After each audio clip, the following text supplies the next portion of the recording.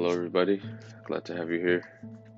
Today is Friday, October 18th, 2019. St. Luke. Prayer for the morning. My soul, give praise to the Lord.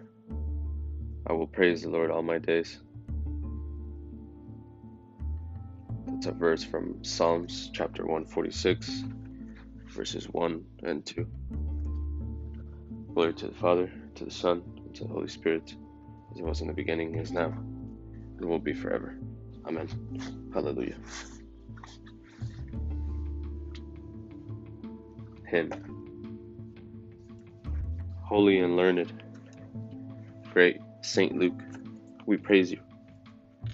Closely you followed in the steps of Jesus, as supreme witness to his life and teaching, shedding your lifeblood. Under the guidance of the Holy Spirit, you left in writing, for all time to study, stories unrivaled for their depth and beauty. Christ's love revealing. Yours are the records which we read with pleasure, of the beginning of the Church so fervent, under the impulse of the true and living Spirit of Jesus. Paul's earnest helper, sharer in his travels, zealous as he was, with the heart as loving, make our souls also steadfast and devoted to the Lord Jesus. Amen. How beautiful upon the mountains are the feet of him who brings glad tidings, announcing peace, bearing good news, announcing salvation. It's a verse from Isaiah 52, verse 7. Preparation. St. Luke highlights Jesus' proclamation of God's healing word to all sorts of sinners and sufferers, from the grieving widow of Nain to the semi-comical tax collector, Zacchaeus, to the dramatic and anonymous woman who washed his feet with her tears and wiped them with her hair. Canticle of Jeremiah. Hear the word of the Lord, O nations, proclaim it on distant coasts, and say, He who scattered Israel now gathers them together, he who guards them as a shepherd of his flock. The Lord shall ransom Jacob, he shall redeem him from the hand of his conqueror. Shouting they shall mount the heights of Zion, they shall come streaming to the Lord's blessings, the grain, the wine, and the oil, the sheep and the oxen. They themselves shall be like watered gardens, never again shall they languish. Then the virgins shall make merry and dance, and young men and old as well. I will turn their mourning into joy. I will console and gladden them after their sorrows. I will lavish choice portions upon the priest, and my people shall be filled with my blessings, says the Lord. Glory to the Father, to the Son, and to the Holy Spirit. Amen.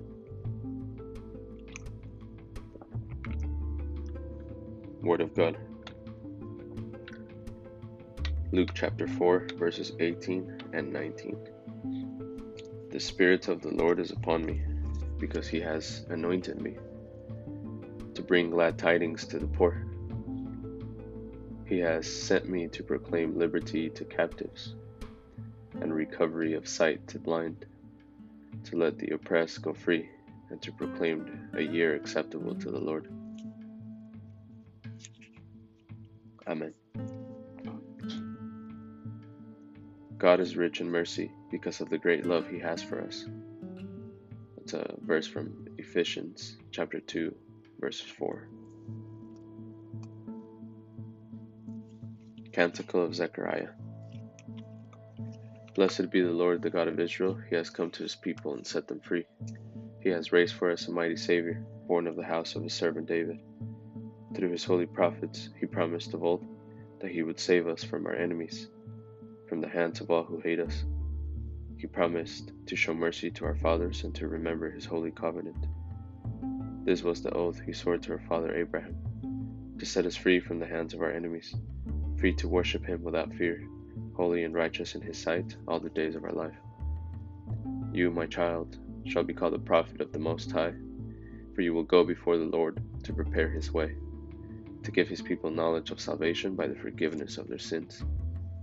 In the tender compassion of our God, the dawn from on high shall break upon us, to shine on those who dwell in darkness and the shadow of death, and to guide our feet into the way of peace. Glory to the Father, to the Son, and to the Holy Spirit, as it was in the beginning, is now, and shall be forever, a world without end. Amen.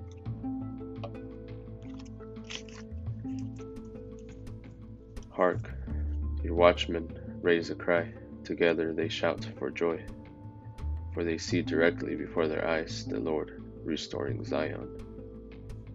It's a verse from Isaiah, chapter 52, verse 8. Intercessions. Let us call in faith upon the riches of God's mercy. Our hope is in you, O Lord our God. You are just to the oppressed. Grant a love for your justice to all those who wield political and economic power. Our hope is in you, O Lord our God. You give bread to the hungry.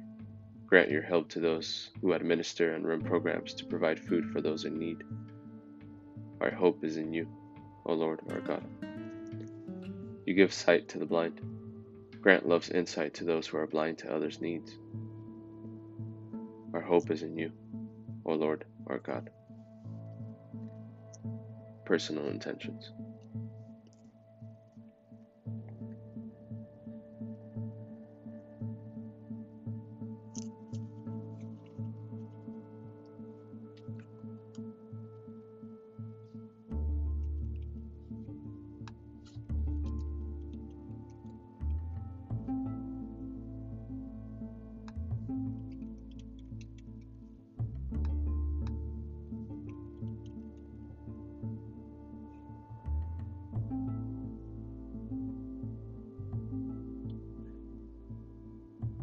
I want to, as always, invite everyone that at this time to bring your closest and deepest thoughts, to dwell on those for just one more second.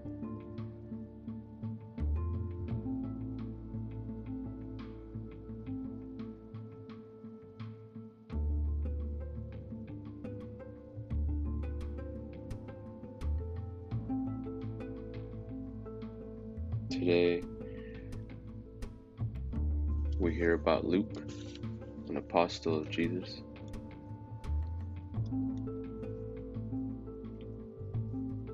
He also shed his life blood for Jesus. That is very humbling to read and to learn about.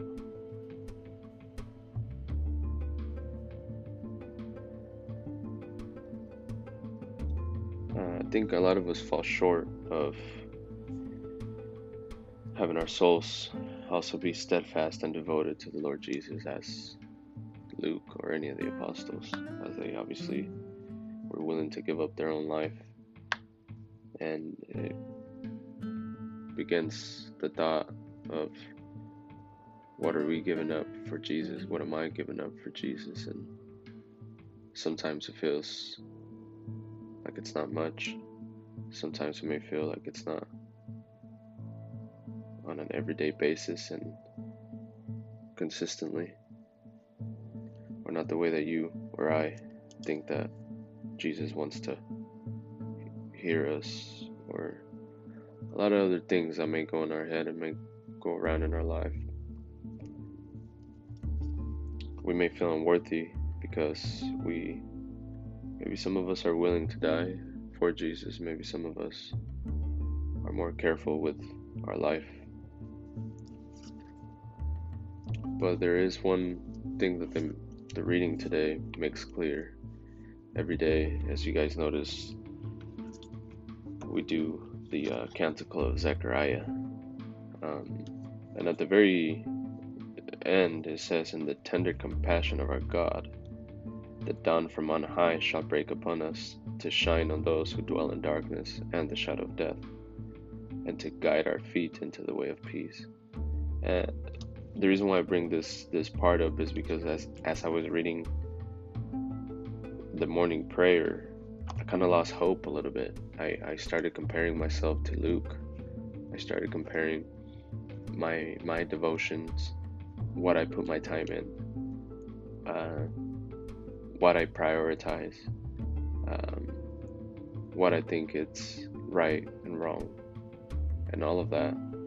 And I simply felt like I was very falling short of worthiness of Christ. But this paragraph in the tender compassion of our God, it is refreshing and amazing to just know that God is a compassionate God, and that even though we may not be able or willing to give up our lives and shed blood like Luke and some of the other apostles did for Jesus, and because they followed Jesus, he still has compassion for us, and he still comes from on high and breaks upon us to shine on those who dwell in darkness. And it got me thinking, the devotion that I put in, maybe it's towards, making money, or maybe it's towards having certain things, having certain goals, having a specific type of house, a specific type of car, so on and so forth. So today I just want to invite everybody to just be a little bit more cautious of your devotions. And I will try myself as well. Let's try and have a good day concentrated on the love of Jesus and the compassion and love and mercy that he has for us.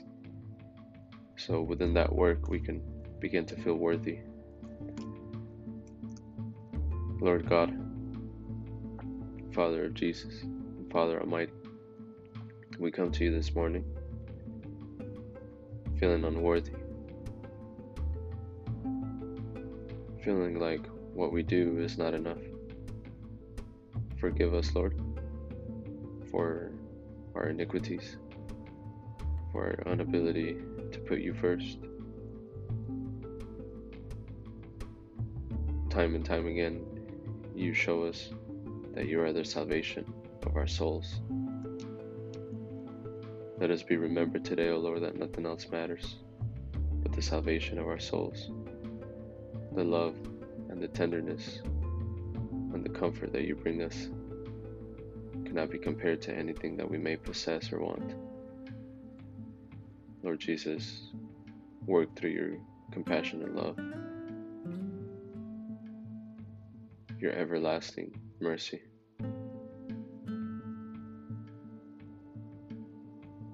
Let us feel that today, and let us concentrate on things of heaven. Let us talk to you throughout our day. We say all these things in the name of Jesus Christ. Amen. Closing prayer. All-loving God, you bound up the world's wounds by the suffering and death of Jesus Christ. Sustain in your people a strong desire to proclaim your healing word by lives of mercy and compassion for all. Through the same Christ our Lord. Amen.